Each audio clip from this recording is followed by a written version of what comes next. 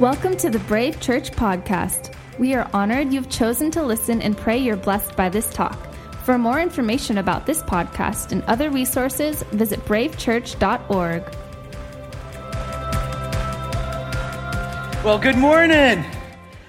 I am here, and it was fun getting here. So I'm from Seattle. A little quick bio. Been married, I said 33 years recently at a holiday Christmas party, and my wife corrected me. She says it's 34 years.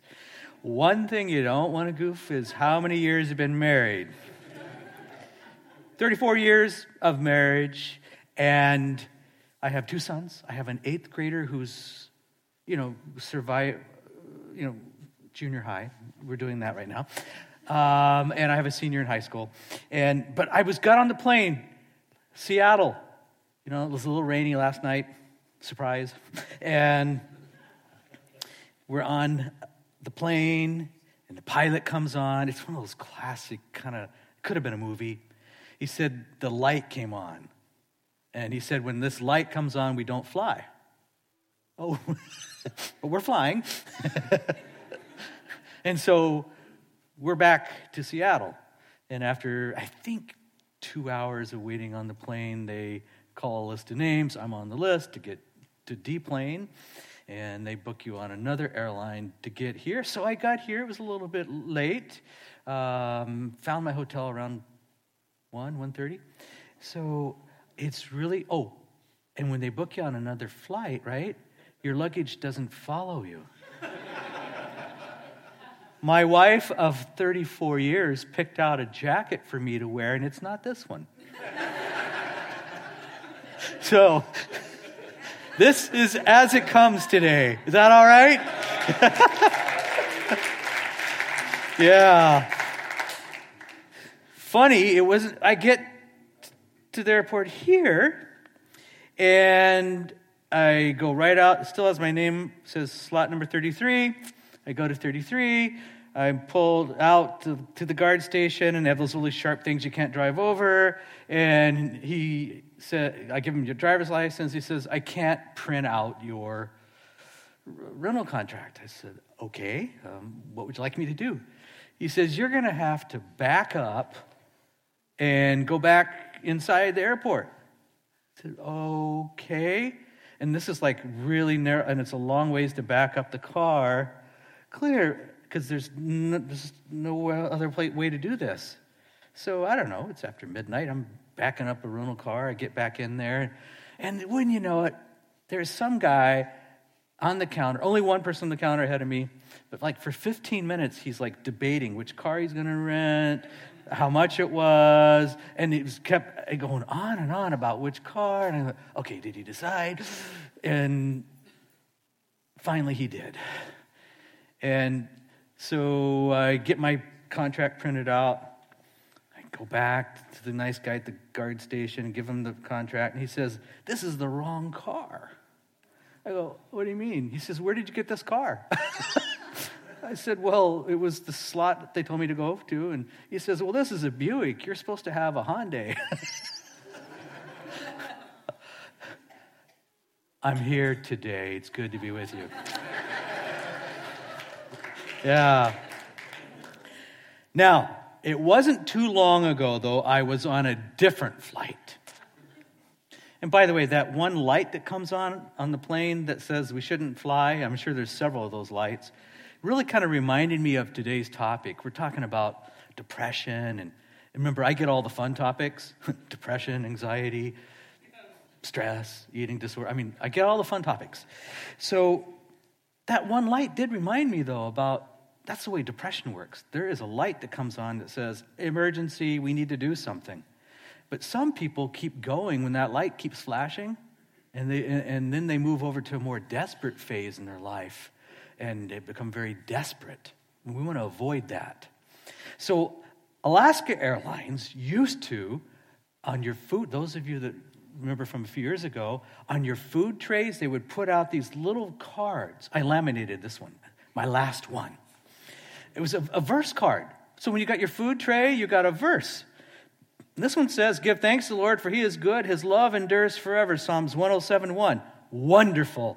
I'm smiling, looking down at my food, because, how often in an airline, you get food and then they give you a verse, right?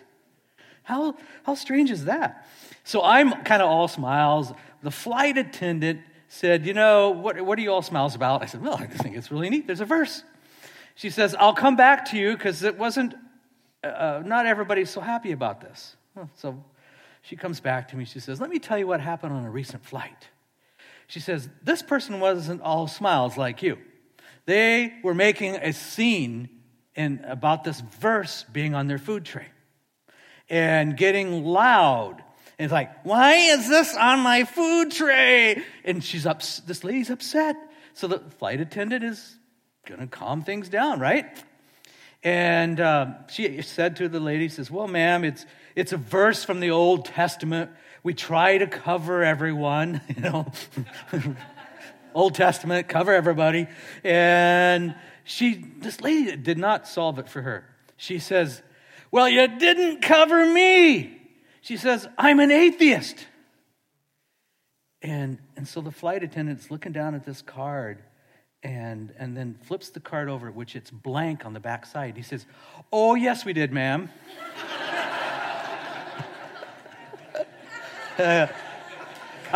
Right? And I don't know what happened from there, but be prepared with an answer, right? Yeah. Depression. Now, I have to tell you, it's been, we're on our 31st year. We're the center, a place of hope. And I really, truly, truly am still passionate about the work that we do because I do see lives change. If a person's struggling with depression, now we all know somebody in our family, a loved one. I just want to acknowledge at the very beginning today that that's a tough place to be. Because sometimes we don't know what to say, we don't know how to help, we feel like we've done everything, we don't know what to do. And for whatever reason, a person who's in this deep struggle, and at times it can be an up and down struggle, and because depression can mean a lot of different things, and there's a lot of different flavors of depression, my goodness. And we have a lot of different titles and diagnoses, and it gets kind of, wow. In fact, the World Health Organization says by year 2020, which is coming up, that depression will be the number one, they call it a disease in the world. Now that's higher than heart disease, that's higher than cancer. They're saying depression worldwide is going to be an epidemic, and I think we see that already, really. The number one thing that people come and see us for ultimately is depression. And a lot of reasons for it, but it's depression. And so this is not really sounding too encouraging so far, is it? We're talking about depression, and it's kind of depressing to talk about it. You think, but here's what they used to do. Here's a little history. It actually, if you struggle with depression or you know somebody, we're living in the right time. I'll tell you why. If you lived in ancient Greece, they had a little treatment that involved two priests. So this is more than just a confession. The priest, and there's a name for this, and so if you were depressed and you weren't coming out of it, the belief was it's something we need to scare out of you. And so there was and you'll see this theme kind of carried throughout history. We've got to scare this out of this person. So there'd be a priest on the cliff up above. There'd be a priest down in like a little rowboat down below the water. And so it took two priests. And what they would do is you're at the edge of the cliff, whatever the priest says, and he pushes you off. And the priest down below was supposed to rescue you and pull you in the little boat. Don't really know how often that happened, but the theory was, and I'm sure they used some Old Testament scripture, the theory was to scare this out of you. It was something we had to scare out of you. So see what I mean? We live in good times now. Now, the Middle Ages, particularly in Europe, there was a treatment for depression that they would actually put you on it was a spinning bench or a spinning stool type apparatus. And again, there was a name for this treatment. This is treatment for depression. And they would spin you and spin you and spin. Can you imagine that? I'm not depressed anymore. No. You're going to come out of it pretty quick, aren't you? But they would spin you, and part of the cure was they would spin you so much until blood came out of your ears. And that meant it was out of you, getting out of you. Yeah. So, okay, good news. We don't do that anymore. And then we had, this happened, not, in history, not that long ago, 1806, there's a story about a depressed attorney. This could go a lot of different ways, but this was a treatment at that time for depression, and it was kind of a water treatment. They used icy water in a bucket, and what they do is they put your head in the bucket, hold you down, you can't breathe, and pull you back up, and up and down. So that was the treatment for depression, the icy bucket breathing contest. And I don't know what happened to the attorney, if he pulled out of it or if he sued him or whatever. But that was a treatment for depression. And then in Austria, now this isn't that long ago, 1949, early 50s, we started doing the chemical intervention. And one of the first was, and guinea pigs always get it. Guinea pigs and monkeys. So the guinea pigs, what they would do, they would purposely scare guinea pigs. Can you scare a guinea pig? Scare up and make guinea pigs really anxious. And then they were experimenting with different types of, in essence, drugs. And one of them was lithium. And they would give these guinea pigs lithium, and it would calm them down. So we went from guinea pigs to humans. And today, if I'm depressed, what's the number one thing I do? I take something, right? We're no longer trying to get it out of you. Now we're taking things to treat it. And I just want to share with you today that I believe there are answers and solutions for depression and anxiety, or I wouldn't be doing the work I'm doing. I would have to find something else to do. Because if we can look at this as one big puzzle with lots of different pieces. My wife is one of those people that does puzzles, the 1,000-piece and these puzzles, and then spends, whatever time to do these puzzles, and they're on the kitchen table, and you just get the puzzle done so we can have the table back. But it's like, it's always those last few pieces to the puzzle that are kind of difficult to figure out, and then she gets it done, and then takes it apart and puts it away. Now, guys, we think different. We do like laminate it, glue it, keep it together, right? I don't want to do that again. What's the joy of doing the puzzle over and over? So I look at depression as really, it's finding the pieces to the puzzle. If we look, speaking of the Old Testament, we look back to Jeremiah, the prophet Jeremiah, and he's known as the weeping prophet. Now, we've got some characters in the scriptures that probably by today's standard would be diagnosed as some of them depressed, and they might have a few other diagnoses. But he was the weeping prophet. He lost his people. He lost the city he loved. Jeremiah lost everything.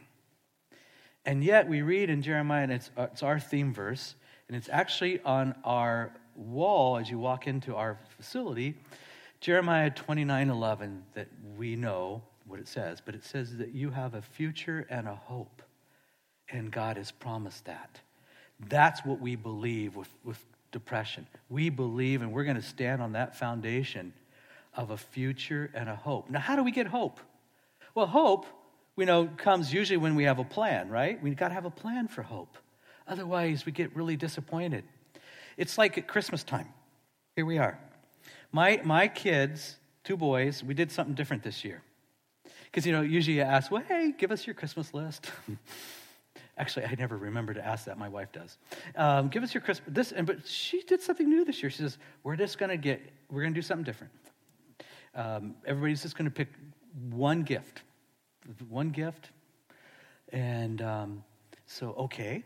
My oldest boy, who's a senior in high school, he's older and he gets it. All right, one gift, good. My 8th grader, Benjamin, he turns in his list.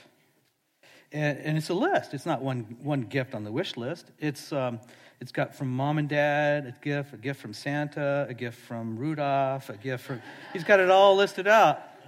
Oh, Jack Frost was on his, here's a gift from Jack Frost. He was covering all the bases. He goes, well, they just said mom and dad one gift, not everybody else. And, right? So everybody's got their little twist here. And Benjamin is our left-handed, if you're left-handed, we got some left-handers here? You guys are special. Because I know, because that left hand in your brain works in a certain way, and it's cool. He reminds me constantly, by the way, of all the benefits of being left-handed. And he will say, Dad, I'm left-handed, and he'll give me all the benefits. So, as we look at depression, I also just want to say this really, truly, respectfully, but it's a real struggle, and I don't want to take it lightly, because I know there's a lot of pain, and it can be something that we feel like we've done everything we know to do, and we've prayed, and I had a guy in my office not long ago, and he looked depressed, and this is what happens to you. And I remember what he said. He says, I've gotten to the point where it just takes energy to breathe. And that's the place of desperation. If it just takes energy to breathe, you're depleted. And those can be some scary places, because when we stay in those places, sometimes we feel like we're unlovable and God doesn't love us. So we feel like maybe it's our fault. And if you've struggled with a loved one who's been depressed, it's like, we start blaming ourselves, or we start thinking, what if I would have done so? And it just creates a lot of uncertainty in our life. And I just wanted to acknowledge that today, that depression creates a lot of uncertainty, and sometimes God can feel far, far away. And I get that.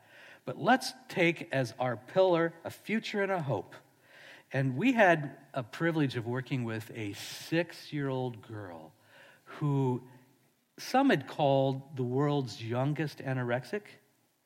Now, I mentioned I get all the fun topics. Some of my earlier work was with eating disorders, because we wanted to create a whole person approach. How do you treat this? And how do you treat chemistry? How do you treat the emotions? How do you treat the spiritual side? How do you really treat this? And to build a whole person approach. So word got out about the work we were doing with eating disorders, and we don't normally work with 6-year-olds. That's not our age group. But this family had taken this little 6-year-old to a couple different hospital programs. One hospital program, and this is just a girl, for whatever reason, was just choosing not to eat. They just wasn't eating. And so obviously, and her family loved her. The family was pretty intact. It wasn't a family where there was addiction or abuse. It was just a little girl and, quote, a normal family that was choosing not to eat. And if you've seen the pictures of National Geographic, we used to see those with the starving kids on the front. That's kind of how she looked. And at one program, one hospital they had gone to, they actually put her in a straitjacket. So in a bed, you know how straitjackets work, where they tie your arms like this and tie you down and your feet are tied down, and they force-fed her. And did that work? No. Whether it's a kid, whether it's an adult, people don't change by force. But yet, the obvious was she needs to eat. We're going to force her to eat. Well, that didn't work, and so she had been IV nourished, the nasal tube where she was fed through that way. And the family came to us and says, will you consider taking her? So our team huddles, and we pray and put some things in place, because we want to make sure medically she's okay. And she's with us. And one assignment was, just get into her world, get down on your hands and knees. We had a special room where we would be with her, and just enter her world. Make as much eye contact as you can. Just be with her. And things weren't going very well. They were not going well at all. And in fact, we were going, okay, she's going to be needing the hospital pretty quick. I'm driving home, and this is what we do when we're struggling with depression. Pray for wisdom. Lord God, show me what I need to know. And on my way home, and the place is still there, there's a veterinarian office. And they had a big sign up that said, free kittens. It was probably 6 p.m. I pulled in, and the kittens were gone except for the runt. And the vet was there, and he brings out this little kitten, and it's one of those that you could put on the palm of your hand, the runt. And he says, and it kind of looks more like a little mouse than a kitten, kind of that kind of kitten. And it looks kind of sad. So he says, it's going to probably die. And I said, perfect, it's the one I want. It's all he had to. Nobody else had chose this little kitten. So I get the kitten. He gives me a tube of sugary whatever it is. I take this, I go back and I say to this little girl, sweetheart, your job is to keep this kitten alive. Keep it alive. And she did. She tube feed it. She pet it, and pet it. In fact, we kind of had a little joke that, she's going to rub the fur off that kitten because she's touching it and holding it and petting it so much. Day 3. We're in the room with her, or a counselor's in the room with her, the kitten, and this little girl raises up and says, I'd like some food. Right? And this counselor is so startled, and we still work together. He came out, found me, and says, she asked for food, what shall I do? I was like, because nobody could ever remember her asking for food. Well, go back in, ask her what she wants. Well, what she wanted was Pop-Tarts, I think was at the top of the list. Probably not a food, but we went with it. So we got her everything she wanted, sat down, and she's eating with the kitten and enjoying the Pop-Tarts, and people are sitting in amazement that she's eating. And if time goes along, just kept eating every day. There was no question about eating. What we discovered later, and this is how God works and how God used a runt of a kitten to probably save a little girl's life. But what we found out later was all that touch was releasing the growth hormone. She actually had a deficiency of the human growth hormone. And so that had never been looked at. And obviously all the touch with the little kitten was releasing the growth hormone for the kitten as well. And that's what touch does. That's why in hospitals now, when there's premature babies, they're put on a touch cycle, where every so often then they're stroked, and because it releases the growth hormone. And God taught us through this little girl who did great. And by the way, there was a decision to make about what to do when it was time to go back home. Ironically, she was from Alaska. When it was time to go back home, the family was, well, what do we do with this kitten, right? I said, please take it. They said, no, we'll get her a kitten or when we go back home if that's what she'd like. And she decided, no, this kitty needs to stay here. So that kitty stayed and ended up over time producing way too many kittens. Because what everybody wanted was they wanted this off the litter, off this kitten, to use it as a therapy cat. So somewhere out there's a whole bunch of these therapy cats that have been, and we actually, my Benjamin actually has one of the offsprings today from this kitten. It still lives at our house. God will reveal unique ways to bring us about what we need to know. And that's why I say it's a puzzle, and there's pieces, and God loves us, whether we feel lovable or not. And there are many different pieces to that puzzle. One of the emotional pieces that I see a fair amount is just the issue of forgiveness in a person's life. Sometimes it's a lot of just self-forgiveness. It's a person that doesn't feel like they're lovable. And there's things that emotionally have been all packed in there that over time have added up to where I don't feel worthy of. And maybe then there's chemistries that are off. So I want to say there's a lot of different reasons why a person may struggle with anxiety or depression. And the biggest thing they don't need from us is they don't need us to judge them. They don't, and because if they could get better, they would have, right? Nobody sets off as a life goal, I'm going to live a life of depression. It's like nobody sets off to have a goal of, I'm going to be an addict, or I'm going to be an alcoholic, or we don't set those as our goals. So there's always a solution. And I just want to, because I know we know people, and they need that word of hope, and they need to know Jeremiah 29:11 stands true for them. There is a future, and there is a hope for them, and we are not going to give up.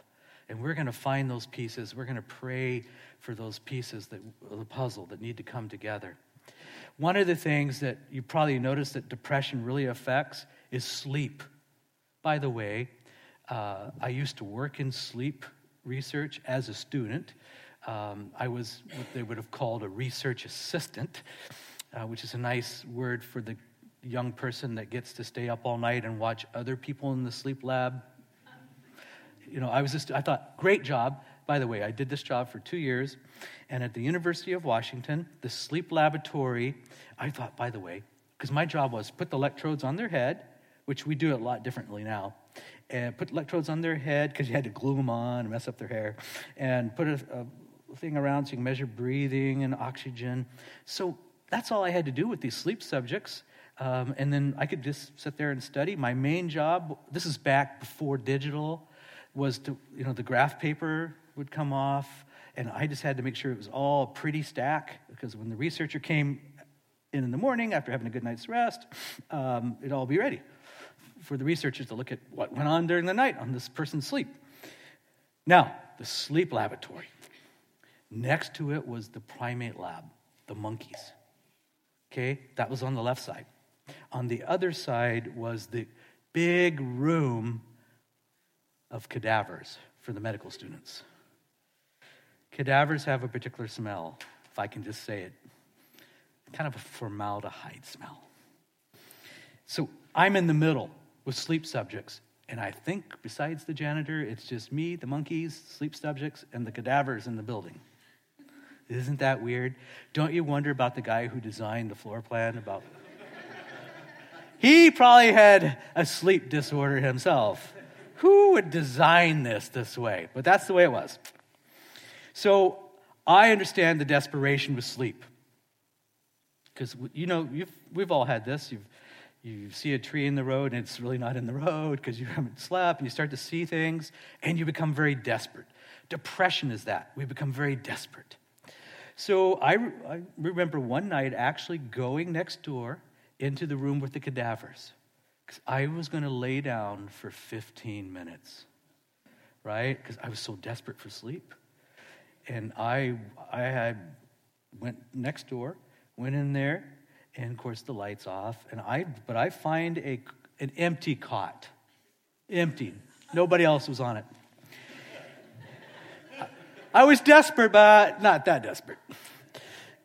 So I lay down on an empty cot in a room full of cadavers. And I didn't have a smartphone then, nothing to wake me up. So I'm laying there, and I'm asleep. Some point during the night, the janitor comes in the room. The janitor flips on the light switch. It wakes me up. I jump off the cot. I take off running out of the room. The janitor is screaming. And honestly, I've never seen him since then. I don't know what happened to him. But I go to the next room because, he had never seen a cadaver get up. It was a big night. So, and I go into the room, and wouldn't you know it, this is the night that all that graph paper, was all over the floor. And so I spend the rest of my time putting that and lining that up. And I can't believe that I did that when I share this with you, that I would even do that.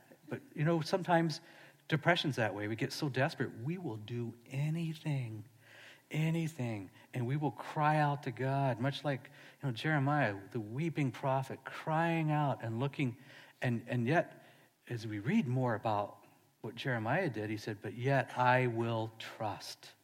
But yet I will trust. And if we we're kind of looking towards the Old Testament right now, but if we look at Lamentations, the book of Jeremiah, it was pretty depressing. It was like, wow. But when it comes to it, his bottom line was, but yet I will trust. So, yet I will trust. For the 6-year-old girl that for whatever reason wasn't eating. For the guy that was in my office in his 50s who says, I'm at the end, it just takes energy to breathe. For the person who has struggled with depression their entire life and don't know why, and they've tried everything they know to try, except maybe they didn't jump off a cliff. And we know that with teenagers right now, teenagers and depression, it's huge. And if the World Health Organization is right about this becoming the number one, quote, disease in the world, we're in a unique position to be there and to care. And, everybody needs 3 things if they're struggling from depression. Number 1, they need a sense of acceptance. No matter what, I need to feel a sense of acceptance. There was some interesting research done a while back by the Gottmans, which have done a lot of, they're Jewish researchers on relationships, but they boiled it down to 3 simple things that every human being needs, and one was acceptance. They may use other psychological terms, but ultimately what we're saying is a person needs a sense of acceptance, which means I need to know that I have value. Somehow I still matter. And the other thing that I need, and a person who's struggling, they need to have a sense of being understood. Even though I don't understand what's going on myself, I need a sense of understanding. I need a sense that I feel understood. And as we look at these basic human needs, isn't that interesting in a relationship? Doesn't it mean a lot to go, okay, I feel understood? Like I can in a relationship, as we know, marriage or other close relationships, we don't have to agree on everything. In fact, I hope we don't. But if we have a sense of understanding, that I feel understood, I feel heard, I feel affirmed. And affirmed is the 3rd basic human need. We need to have a sense of affirmed, which ultimately means that I do have a purpose. There is a purpose. And this struggle that I'm going through, there is a purpose. A few years ago, it's been 4 years, our family came through some challenges with cancer with my wife, and there was some times where it was looking worse, not better, and worse, and not better, and wondering what in the world where's this going? Because one of the things with depression is the unknown, right? I don't know. There's a lot of unknowns. And that we are going to do this and weather this together. I don't know where it's going. And things are good now, but we had our dark days. And I had 2 boys that were wondering if their mom was going to be around. I know what that's like. And one of the things today that a person who's struggling with depression needs, and I say depression, it could be anxiety, but it's a deep darkness that's in their life. Besides prayer and a prayer of wisdom and those 3 things, acceptance, they need affirmation, they need a sense of feeling understood, but they need to know that we will believe in them. It was one guy, because I struggled some, particularly in junior high. I struggled. I didn't do well. I wasn't doing well socially. And my parents kind of located, I guess, at the time we didn't call it a mentor, but a person that would speak into my life. Ultimately, as this person got to know me, and I thought this person was very, very peculiar because this person had a glass eye. I'm a teenager, and my parents picked this person to help me. He looked odd. But over time, he got to know me, and he started saying a few things to me. And one of the things he kept saying, he kept saying, Greg, I believe in you. And he would stretch me and stretch me. And, it was my senior year in high school that because of his belief in me, I ended up being outstanding student of the year from one that was down there. And he encouraged me in things that I never, ever believed I could do. One was running and cross-country running. And so he told me to run this particular race. I go, I'm not a runner. I don't know what. And he says, Greg, I believe in you. And I did. I got in line probably towards the last minute. I made plans. I was going to run this run just because he said that. And I couldn't let him down. And I remember as a senior in high school running this run. You've seen, what's the movie, Run, Forrest, Run, or Forrest Gump? That was kind of like that. I just ran and ran and ran, and I honestly did not know that I was the first one to cross the finish line. I did not realize it because all I was doing was running. But he said, I believe in you. And it wasn't that long ago that my eighth grader son, he would have been in 7th grade, we had a little snow in Seattle, had a little break from rain. We had a little snow in Seattle. It really doesn't rain in Seattle. But we had a little break, and it was snowy, and I was leaving in the morning. And he was still in his PJs. It was earlier. But I remember he ran out, as I'm pulling out of the driveway, he ran out to the car in the snow, in his pajamas, in his bare feet, and pounded on my window and startled me. And he said, Dad, I believe in you. And did that change my day? Totally. So keep believing. Keep believing. And sometimes God will send it through some remarkable ways. And boy, are you blessed to have the pastor team of Darren and Tracy here. Blessed. Let's pray. Lord God, we love you. We love you, Jesus. And there is real, at times, Lord, just deep struggles that we need a healing touch. Lord, I just pray for wisdom for those that we know who are struggling, that there would be. We can enter in the new year with a sense of hope that there's pieces of that puzzle that can come together and that will come together. And we ask for that coming together of those pieces, Lord. We need you. We absolutely have to have you to do this. And thank you for answering prayer. In Jesus' name.